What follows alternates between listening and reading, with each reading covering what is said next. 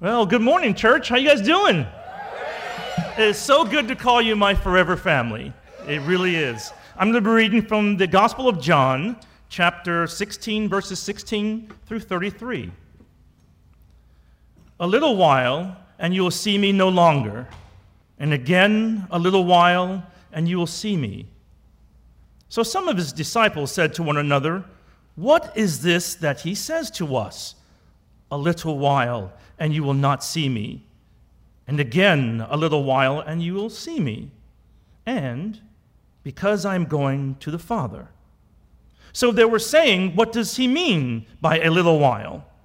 We do not know what he's talking about."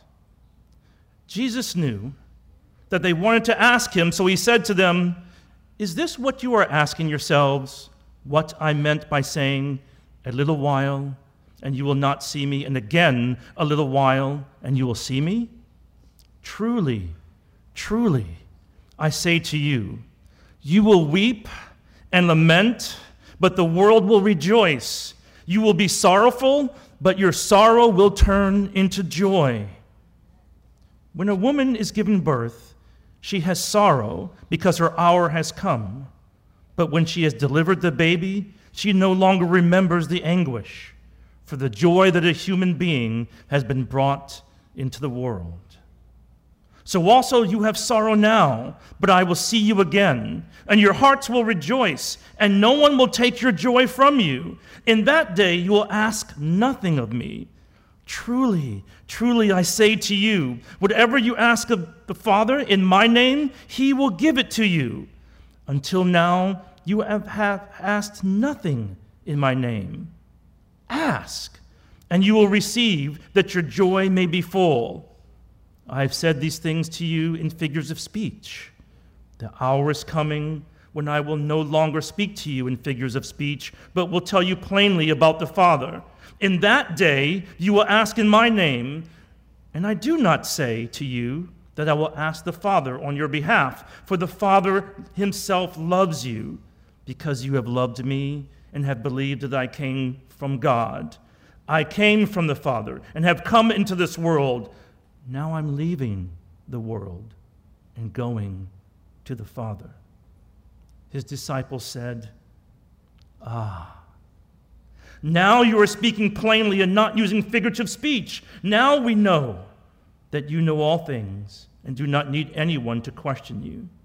This is why we believe that you came from God." Jesus answered them, "Do you now believe? Behold, the hour is coming. Indeed, it has come when you will be scattered, each to his own home, and will leave me alone. Yet I am not alone. The Father is with me. I have said these things to you, that in me you may have peace. In the world you will have tribulation. But take heart, I have overcome the world." This is the word of the Lord. Good morning. You guys doing well?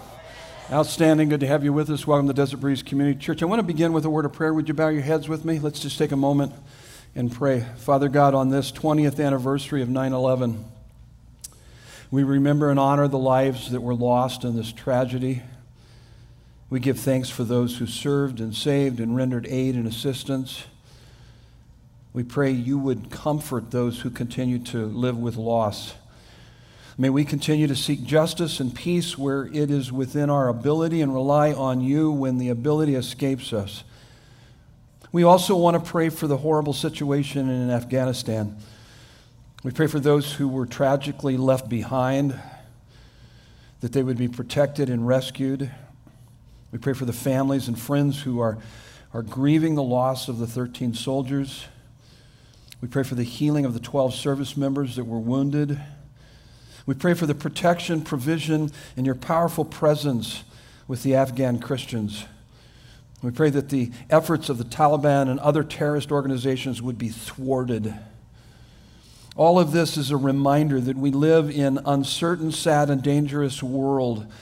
We always have, always will, but your sovereignty is secure, your love is unchanging, and your promises are altogether sure. We pray for our city, state, national, spiritual leaders, political leaders, for good policies, good intelligence, good character, good decisions, that we may lead peaceful and quiet lives, godly and dignified in every way. May we be humble and confident in speaking and standing up for the truth in love. God, you are our refuge and strength, a very present help in trouble. Therefore, we will not fear. Some trust in chariots and some trust in horses, but we trust in the name of the Lord our God, and we pray these things in Jesus' glorious name. And everyone said, Amen. Praise God. Praise God. Believe is our current teaching series, Gospel According to John. We've only got about 5 more weeks, and we will be finished up with this book study, and we'll be heading into a new study. The title of this weekend's message is Sorrowful Yet Always Rejoicing. It almost sounds like a contradiction, but it isn't. As you will see as we work through this text, John chapter 16, verses 16 through 33 is our text that was just read. And if you have your Bibles, you can turn there and follow along. Take a look at your sermon notes at the two quotes there on the top of the sermon notes. The first one is by A.W. Tozer. This is what he says: the people of God ought to be the happiest people in all the wide world. People should be coming to us constantly and asking the source of our joy and delight. Here's the next quote. You probably have heard me say this many times before. There is a joy in Christ that all the success in this world can't give you. Now think about how you would define success, and however that might be, the joy in that success doesn't even come close to the joy that we have in Christ. That's the point of that. There is a joy in Christ that all the success in this world can't give you. Now listen to me, and all the suffering in this world can never take it from you. Peter says, he's talking to second-generation Christians, 1 Peter 1:8. He says, though you have not seen him, speaking second-generation Christians who they weren't eyewitnesses of Jesus, though you have not seen him, you love him. And though you do not see him now, you believe in him and are filled with an inexpressible and glorious joy. Inexpressible? Yeah, it's indescribable. Glorious? Yeah, it's indestructible. No one can take that joy from you. It's amazing. It's an amazing joy. That's what we're talking about here. So let's look at this first question that I believe our text helps us to answer. What is Christian joy? It is, here's your first fill in the blank, it is unavoidable. Unavoidable. Look at verse 16. A little while, this is Jesus speaking, and you will see me no longer. And again, a little while, you will see me. Now, Jesus is talking about his death and resurrection. By the way, this is hours away from him hanging on the cross for all of mankind. And so he's giving his disciples, it's called the Upper Room Discourse, and he's giving his disciples some final instructions. And because they're going to be facing torture and martyrdom as they go throughout the world proclaiming the gospel of the resurrected Savior. And so he's preparing them, and of course he's in this section, he's talking specifically about how they can have joy regardless of what goes down. And so he's saying here in verse 16, a little while and you will see me no longer, and again a little while you will see me again. So he's talking about his death and resurrection. Verses 17 and 18, the disciples are confused. And then in verses 19 through 20, Jesus gives an explanation. He says, you are sorrowful, because he's talking about he's leaving. So they're sorrowful, but then he goes, but your sorrow will turn into joy. Now here's what's important. I think that Jesus wants us to understand this. I think this text helps us with this. That the joy that Christ gives you can be subdued and even swamped by sorrow, but it is never extinguished and will always resurface. Here's some reasons for that. So why is this joy unavoidable? There's 3 reasons. They're on your notes. Here's the first one: because God is a God of joy. So this joy is inevitable if you're a follower of Jesus Christ. It's unavoidable. Why? Because God is a God of joy. I gave you some verses there to help you to understand that. We see in Proverbs 8:22 through 31, God rejoices over creation. Zephaniah 3:17, we see him rejoicing over us. And then Luke 10:21, Jesus rejoiced in the Holy Spirit. So when you think of God, do you think of God as a rejoicing God, a joy-filled God? I hope you do, because that's very biblical. And so it's unavoidable if you're a follower of Christ, because God is a God of joy, but also, here's the second one, because the gospel is a message of joy.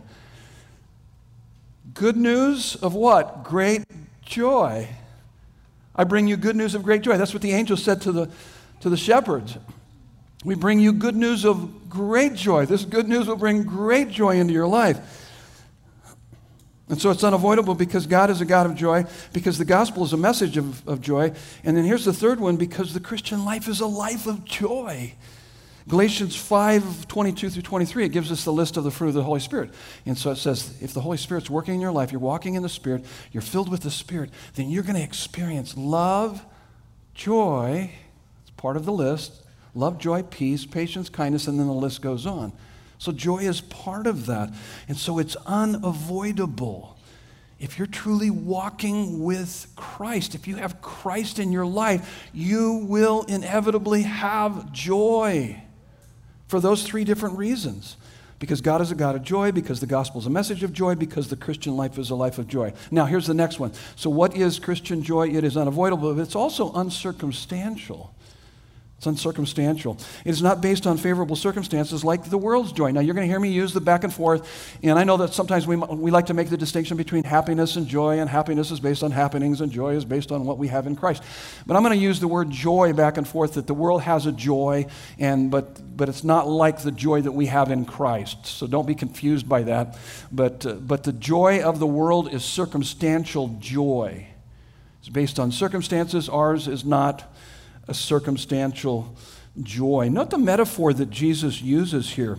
Look at verse 21 through 22. When a woman is giving birth, she has sorrow because her hour has come. But when she has delivered the baby, she no longer remembers the anguish. That's not true. There's a lot of pain in childbirth. Not that I would know, but other than being there when my wife gave birth to our three. And I was the Lamaze coach. Lamaze, is that how it is? Yeah. It's been so many years ago. I was the Lamaze coach, and I was a pretty good coach. Yeah, even if I say so myself. My wife wouldn't say that. He was a sorry coach. I mean, because I did bring a book to read while she was in labor. Is there something wrong with that? I don't want to kill, this is just a lot of time right here. But she was in labor for like 24 hours, so I got a couple books read. I'm kidding. I didn't take any books, believe me. But you know what was crazy about this is that she was in 24 hours of labor that first go around. And so there was a time in that I said the wrong thing. I shouldn't have said this, but she was in extreme pain. I go, "Are you having some discomfort?" There's something along those lines. And if looks could kill, I would not be the pastor here. I would be gone.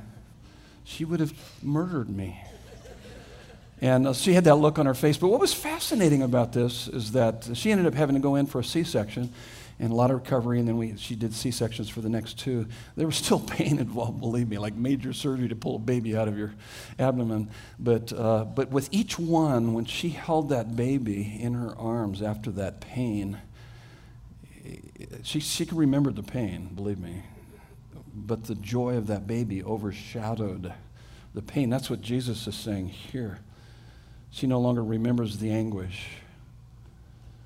For joy that a human being has been born into the world. So he's using that as helping us to understand the joy that we have. And he says, so also you have sorrow now. He's talking to his disciples. As I've told you, I'm going to leave. But I will see you again, and your hearts will rejoice, and no one will take your joy from you. Oh my goodness, that's beautiful. I've been meditating on that this last week. That's That's a beautiful statement. I mean, that's part of our intro. We've heard that for months on end. And no one will take your joy from you. That's right on. That's the joy that he gives us. No one can take that joy from you. I had someone yesterday say, well, I've got a couple people that have taken that joy from me. And I said, well, then it's not this kind of joy then. It's circumstantial joy. And I know they're irritating, but how many have a few people in your life that are kind of irritating? Okay. And hopefully they're not sitting next to you. How many would say you're sitting next not sitting next to you? Okay. We'll pray for you at the end of the service that they won't take your joy from you. But actually, if they do take your joy from you, it's because you don't have this kind of joy. This is a non-circumstantial joy. It's hard, especially when you have irritating people around you, but that's what he's saying. No one can take your joy from you. So this idea here, this joy that is uncircumstantial, the pain is not over, but that she no longer remembers the anguish. The word remembers there, the anguish no longer dominates or controls her life is the idea there. She can still recall it. She still has to recover and all of that. But it doesn't control her life. The joy doesn't eliminate the suffering, but overshadows the suffering. The baby born helps her to forget her pain in some ways. So let me give you some more fill in the blanks to help you understand that. So the opposite of joy is not sadness, but hopelessness. So I've had people, Christians, that say, well, I don't know how you can be sorrowful and yet at the same time be rejoicing. Sounds like a contradiction. That doesn't make any sense whatsoever. Well, it's biblical, and it's how you define joy. The opposite of joy is not sadness. Because oftentimes when you'd ask people, what's the opposite of joy? They say, oh, sadness. Well, actually, it's not. It's actually hopelessness. Hopelessness. Here's the next thought on your notes. Christian joy can coexist with sorrow. Christian joy can coexist with sorrow. Let me give you a couple verses for that, just to show you this is biblically based truth. I titled this message, Sorrowful Yet Always Rejoicing, and it's found in 2 Corinthians 6:10. So Paul is kind of walking through, this is the existence of life for all of us that are followers of Christ, and he says, sorrowful, yet also rejoicing. Now, he's not saying that, when you study that phrase, he's not saying that there's this sequential thing happening, that sometimes you'll be sorrowful, sometimes you'll be rejoicing. It's not sequential, it's simultaneous. He's saying simultaneously you're going to be sorrowful and yet you'll be rejoicing even in that sorrow. There'll be a hope in that. I just did about 3 funerals in the last couple weeks. I think between Scott and I we've done a little over 10 funerals this year. And most of what I did, and I'm pretty sure with him too, they were all believers. They make much easier funerals. But this is what I found consistent in all of the funerals that I've done, is this verse in 1 Thessalonians 4:13, where it says, we grieve, as believers, we grieve, but not like the world grieves, because we have what? We have hope. So we grieve like the world, we take losses, we take hits and all that, but we don't grieve just like them because we have hope, we have joy, we can rejoice even in the midst of our suffering because of the hope that we have in Christ Jesus. Christian joy can coexist with sorrow. Here's your next thought on your notes. It is the joy that gets us through the sorrow. It is the joy that gets us through the sorrow. There's a great verse here, it's been a really helpful verse for me, Ecclesiastes 5:20. Listen to what he says. He will not much remember the days of his life. The writer there in Ecclesiastes, he will not much remember the days of his life. Speaking of a believer like you and I, he will not much remember the days of his life because you keep him occupied with joy in his heart. Hey, wait a minute, I can remember some pretty harsh days in the past and they're pretty troubling and they're still haunting me. Well, if you understood the joy that he has, you will not much remember those days, because he will keep you occupied with joy in your heart. Yeah, you're going to grieve that. And there's going to be sorrow, and yet there's a joy that overtakes that sorrow, that suffering. He will not much remember the days of his life because you keep him occupied with joy in his heart. I love that verse. If you're as old as I am,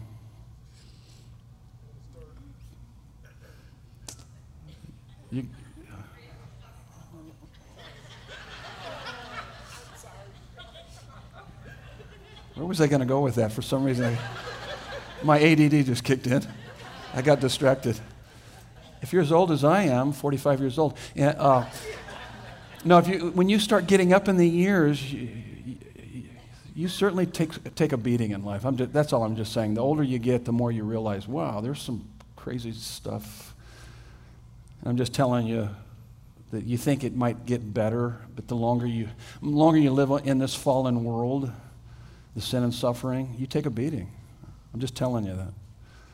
And yet as I look back on this and as I process it, as I grieve it, as I work through this, that I can say that he will not much remember the days of his life because he keeps me occupied with joy in my heart. It's really hard, it's difficult, and yet at the same time there's this joy that we have in him. It's absolutely amazing. Now, here's what's interesting about this. Joy is not a denial of reality. This really troubles me when I come across Christians that are in denial of the reality that they're going through. You're just like, put on a happy face, come on, things could be worse. And it's like, come on, you should be grieving this. You should be grieving this. That's harsh. So it's not a denial of the reality that you're going through. But I happen to believe that Christians should be, and this might sound crazy, and this is my understanding of Scripture, that Christians should be the saddest people on the planet Earth and at the same time the happiest people on this planet Earth. Why should we be the saddest? Because we're in touch with reality, and this is one busted up, broken place. We see a lot of sin and suffering. And yet, in the midst of that, we are happy in the sense that we have a joy and a hope in Jesus Christ because we know that there's no sin or suffering that is a match for his redeeming, restoring grace.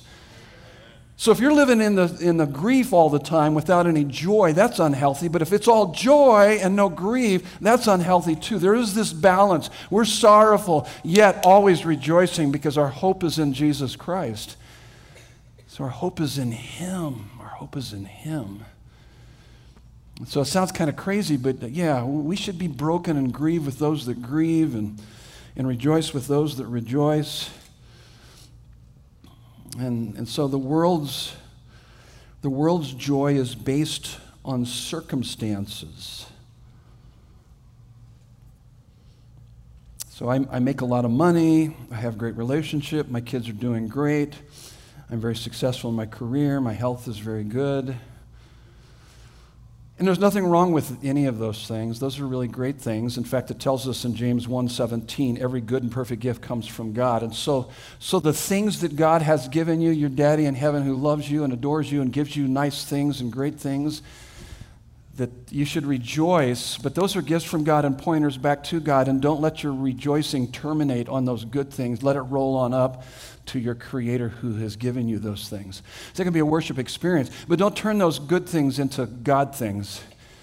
Don't turn them into ultimate things, because then you're building your joy on your circumstances, on temporal things, on created things. And that's how that's the kind of joy that our world has. What happens when suffering in life takes those away from you? You go from joy to sorrow. Joy and sorrow are mutually exclusive. You either have joy or you have sorrow. But as Christians, ours is simultaneous. See, if your joy is your relationship with God, let's say he's your ultimate joy, then when sorrow comes, it drives you deeper into your joy. It doesn't take your joy from you. If your joy is in Christ and you lose your job or a relationship or money or health, it pushes you more into Christ.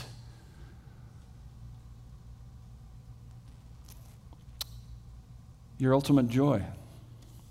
So, change the subject here just for a moment. We put salt into meat. Why do we put salt in meat? Okay, it keeps it from going bad.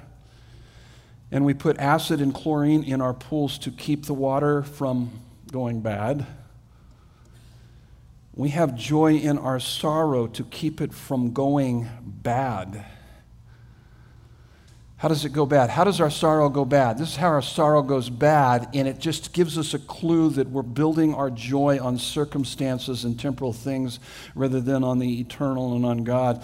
This is how sorrow can go bad. We become bitter, we're filled with self-pity, and we're full of despair. If you have Christ, yeah, you might have moments of that, but you shouldn't stay there. You should be consolable and be able to work out of that.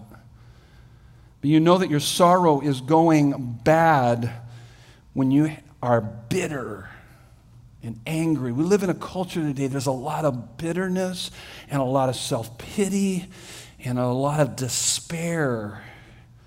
That's sorrow that has gone bad because they don't have joy, they don't have hope in their grief. So how do we keep our sorrow from going bad? How can we experience Christian joy? Here's the next one: by being thoughtful, biblical. Look how often Jesus uses the word see. Verse 16, you will see me. Yeah, you're sorrowful now, I'm going to be leaving, but then you will see me. And the disciples are kind of wrestling with that, and they repeat what he says, you will see me. Disciples quote Jesus. And then verse 19, you will see me. He says it again, you will see me. Verse 22, I will see you. What is he talking about there? What is he talking about there? So, you'll see me. Yeah, now imagine how the disciples felt at the cross. All their hopes and dreams dashed to the ground. Here's the Messiah. He's here to save the day, and now he's hanging on the cross. Oh my goodness. Talk about despair. Talk about bitterness. Talk about self-pity. We followed this guy for 3 years, and this is how it's going to end? And they're all hiding out because they're thinking they're next. Is this how it's going to end? And then Jesus resurrects from the grave. Oh my goodness, can you imagine how they felt? They were through the roof with joy. That's why he says, and when we see each other at the end of this, you will rejoice, and no one can take that joy from you. Can you see why he would say that? It's like, oh my goodness, that's amazing. No one can take that joy from you. You will see that I am risen from the dead. And when they saw Jesus raised from the dead, they didn't just see Jesus raised from the dead. They began to think out the implications. It just dawned on them. They go, whoa, Jesus really is God. He really is God. And he did come to do what he said he came to do. He came to set us free from death and sin and evil. Oh my goodness, he just conquered. Woohoo! That's why they were able to face torture and martyrdom, proclaiming the resurrected Savior. They had a joy that no one could take from them. That's out of this world. So how does the world deal with sorrow and grief? I've got some fill in the blanks here for you. Let's go back to. So the world is more circumstantial in dealing with sorrow and grief. Here's one way the world deals with it, and we can all fall prey to any of these. Try to medicate the pain with pleasure. Try to medicate the pain with pleasure. Drink, party, overwork, have an affair, lose yourself in some kind of pleasure. This is what drives a lot of addictions. If you got friends or family members that are driven into perfectionism or workaholism or alcoholism or drugs and all of this stuff and partying on weekends and all that stuff, what are they doing? They're trying to medicate some pain inside of them. That's what's happening. That's why people can live some pretty reckless lives. Here's another one. Try to prevent the pain with manipulation.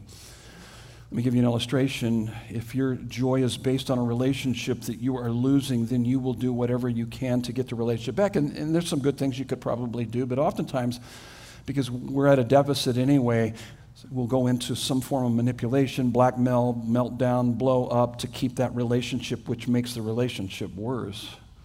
Because that relationship is not just a good thing, it's become a God thing to us, so it overwhelms us. And we'll do whatever we can to keep it. We're desperate. Here's the third thing is we try to overcome the pain with positive thoughts. Think more positive thoughts. Or don't let it get to you. Now, let me just level with you here just for a few moments. Let's just say that when I go through a real difficult time, and you come alongside and say to me, Pastor Ray, just think positive thoughts. You can get through this. You could do it, Pastor Ray. I'm going to probably unfriend you at that moment, okay? That's not helpful. And actually, you're supposed to, the Bible says, grieve with those that grieve, rejoice with those that rejoice. The best thing you can do when people are going through pain and suffering is to love them. Just be with them, walk with them through that. Just be there. Help them to grieve that, and maybe at some point, as you pray with them and love on them, you help them to kind of refocus on Jesus, and they can begin themselves to think out the implications of what they have in Christ.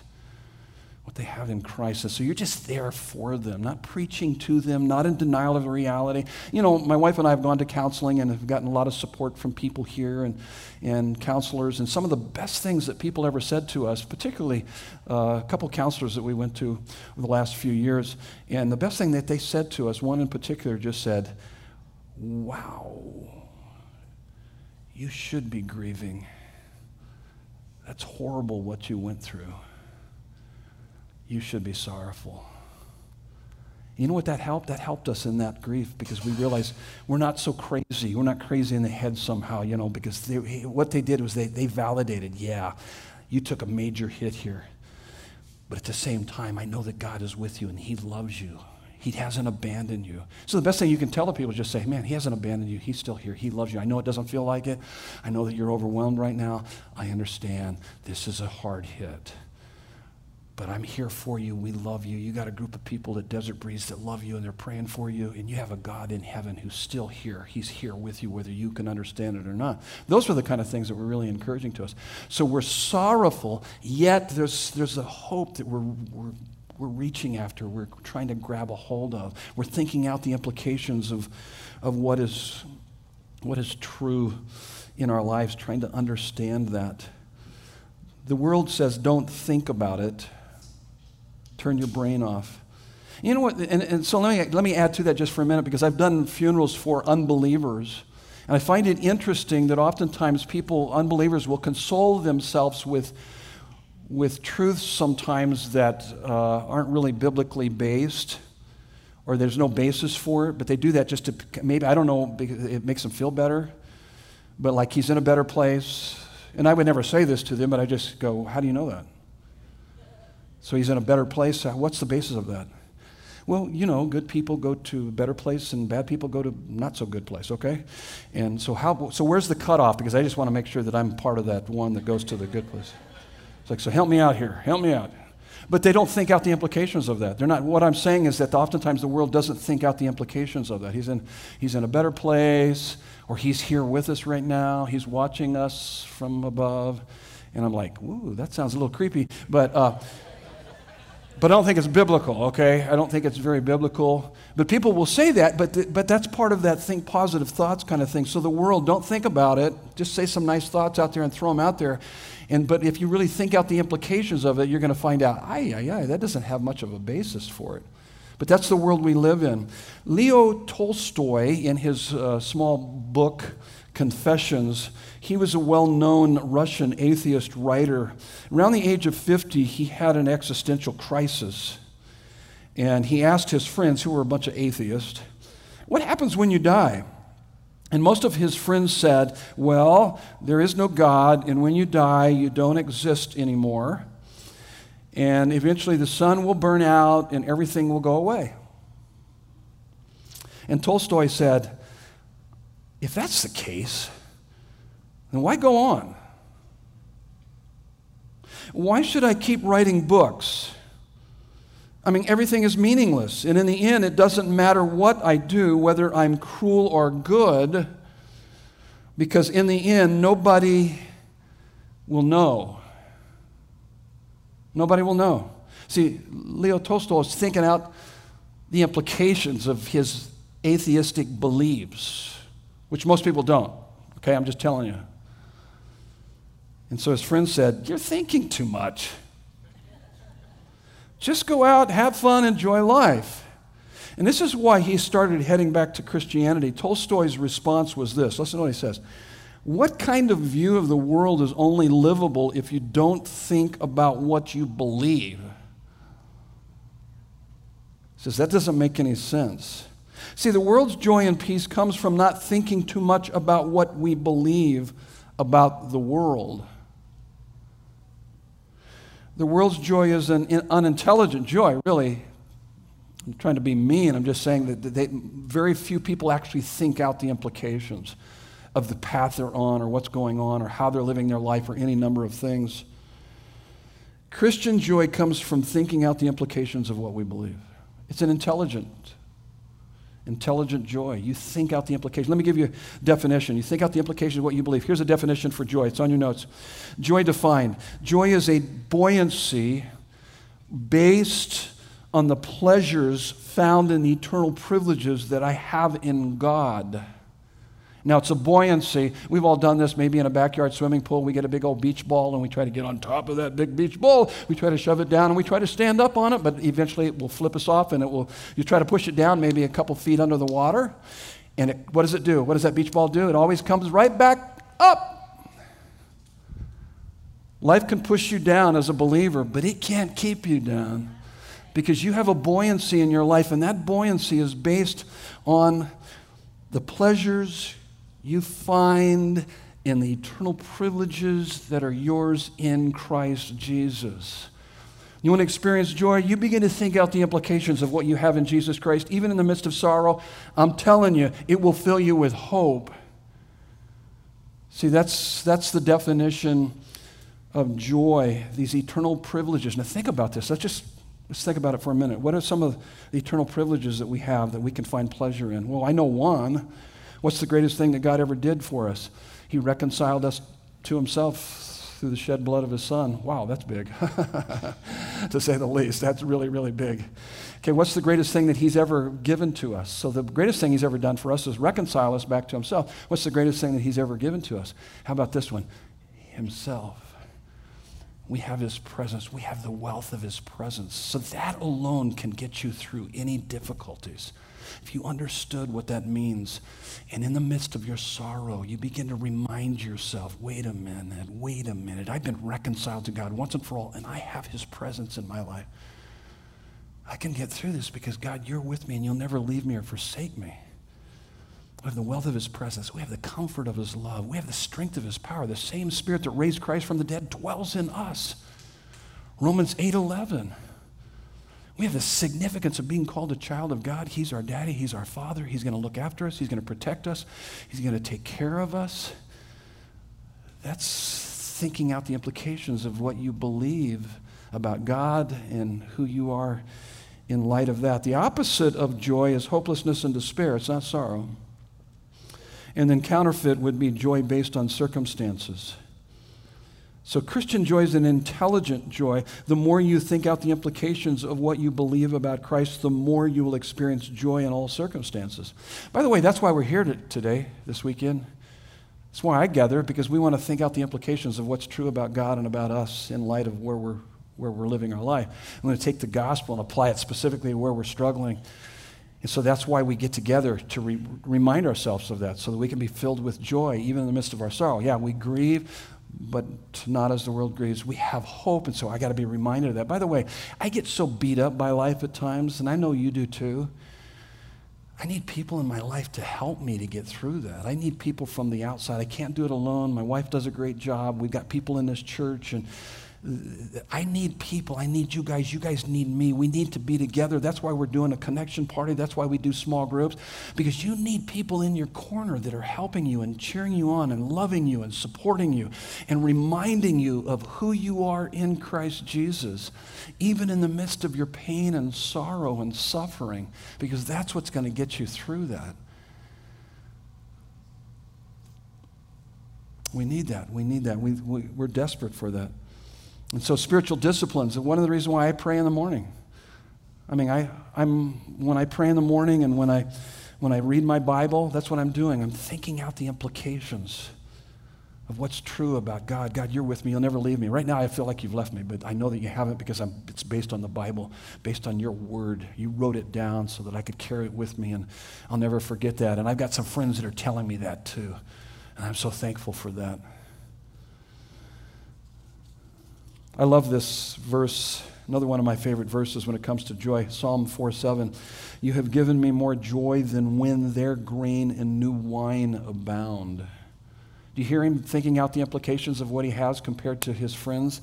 See, my wife and I, where we live, I can look catty corner, and there's a couple over there, and there's a family. They're really great people, but they have so many toys, it's unbelievable. I mean, they got this big RV. He's got like a $70,000, $80,000 truck that pulls that thing, and then we see him take off on weekends. And they have jet skis, and they have quads, and they've got all these great things, and that's why Nancy and I are their best friends. I'm kidding. I'm actually kidding. We are good.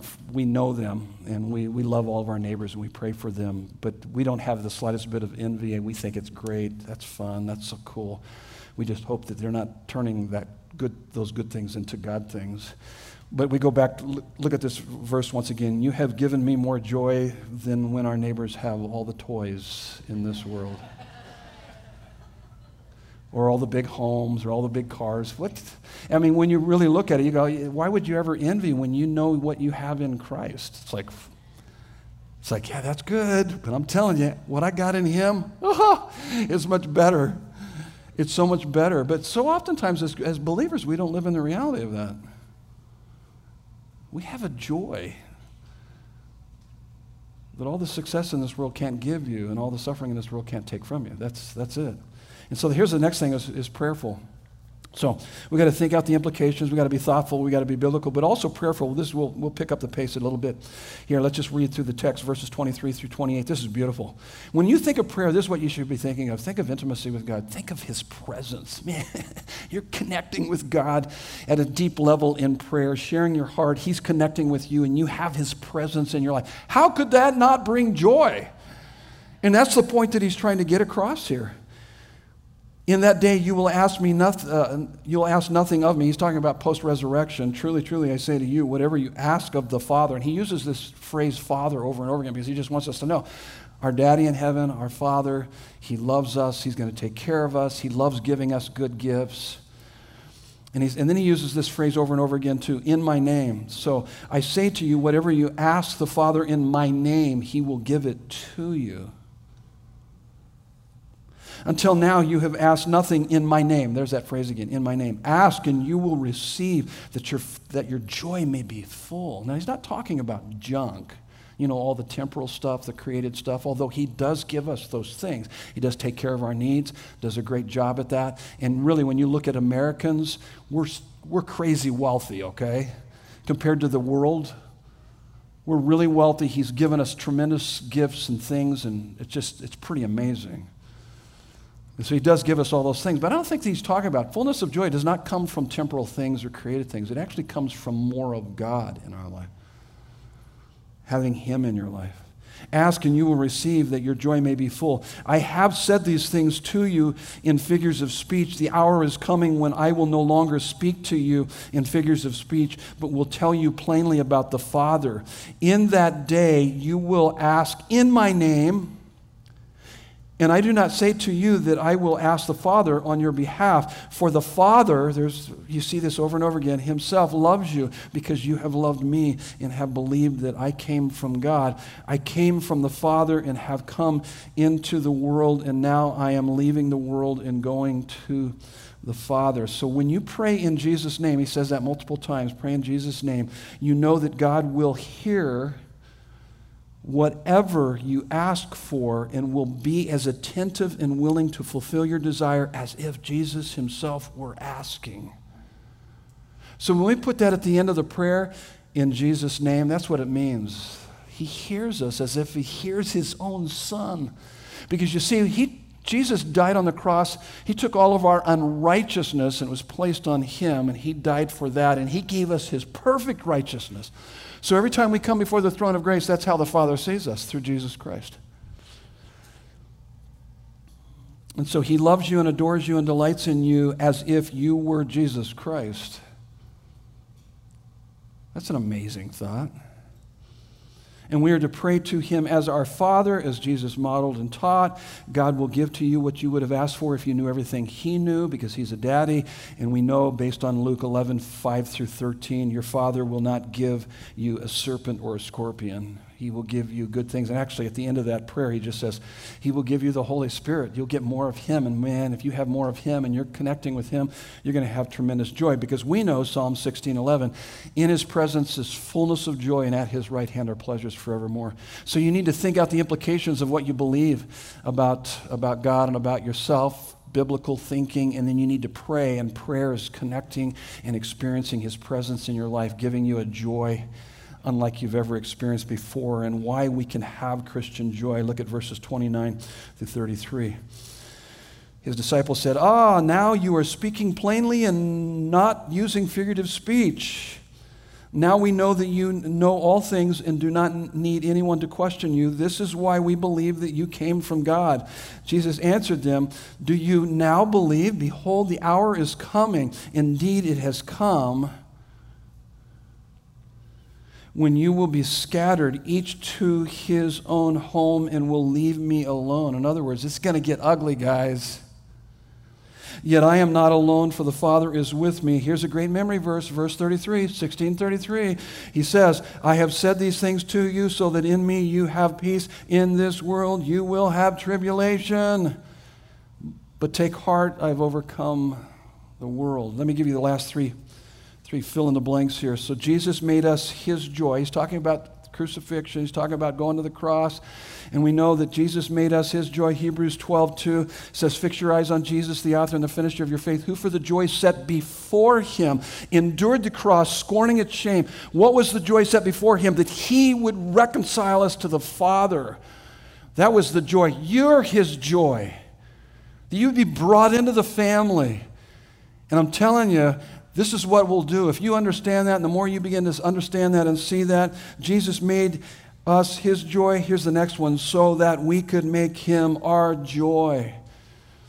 I love what it says in Psalm 43:4. He calls God his exceeding joy. And by the way, Psalm 42 and 43, he's struggling. He's saying, why are you downcast, O my soul? Why are you in turmoil within me? Come on, put your hope in God. I will go to God, my exceeding joy. Yes, even in the midst of hardship and difficulty, he's reaching out for that hope and the joy that only can be found in him. So Jesus made us his joy so that we could make him our joy, so that why? We can overcome the world. Listen, if he's your ultimate joy, you can overcome anything in your life. If he's your ultimate joy. Let me end with a story. In 1820, a little girl was born in Brewster, New York. When she was 6 months old, she had some kind of sickness that damaged her optic nerves. And by the time that she was 5, in 1825, she was declared fully blind. 3 years later, at 8 years old, she wrote a poem about her blindness. Now, keep in mind, she's 8 years old. She writes this poem. Listen to what the poem says. Oh, what a happy soul I am, although I cannot see. I am resolved that in this world contented I shall be. How many blessings that I enjoy that other people don't, to weep and sigh because I'm blind, I cannot and I won't. Little 8-year-old girl, some of us might say, yeah, that's sweet. But she's 8 years old and doesn't know the suffering that is ahead of her. She lived to be almost 95 years old. 90 years of blindness. She stayed very true to this philosophy. Her name was Fanny Crosby, one of the most famous hymn writers ever. She wrote 9,000 hymns. She was often asked, aren't you sad because of your blindness? This is how she responded. She said, yes, my blindness is a tragedy. But on the other hand, having my sight might have been a distraction. She says, for one, I got a lot of work done. And also, Because I have found where true joy can be found. Here's the third thing she said. I discovered that there is only one kind of blindness that can really destroy you, and the gospel has healed me of that. Oh my goodness, where do you get that kind of joy? Where do you get that kind of joy? You get it only, listen to me, you get it only from Jesus. It's only Jesus. Now listen to me. There's a joy in Christ that all the success in this world cannot give you. And all the suffering in this world can't take it from you. No one can take this joy from you. My prayer for you is that you'd have that joy. That we'd be a people that are filled with joy. And people would be coming to Desert Breeze going, man, where do you get that joy? Because we want that joy too. And we'd point them to Jesus. We'd point them to Jesus. Next weekend, Jesus Prays for You. It's a powerful text. It's the whole chapter 17. We're going to be able to listen in on Jesus' prayer for us.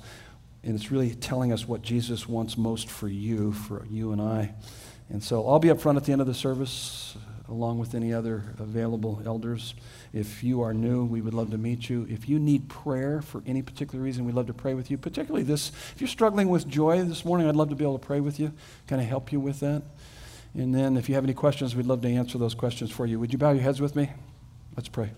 So Father God, thank you that you are a God of joy, and the gospel is a message of joy, and you've called us to be people of contagious joy. Teach us how to daily think out the implications biblically and prayerfully of the eternal privileges that are ours in Christ Jesus, filling us with an unavoidable and uncircumstantial joy. Jesus, thank you for making us your joy through the cross so that we can now make you our joy and overcome anything in this world. We pray these things in Jesus' beautiful and glorious name. And everyone said, amen. Love you guys.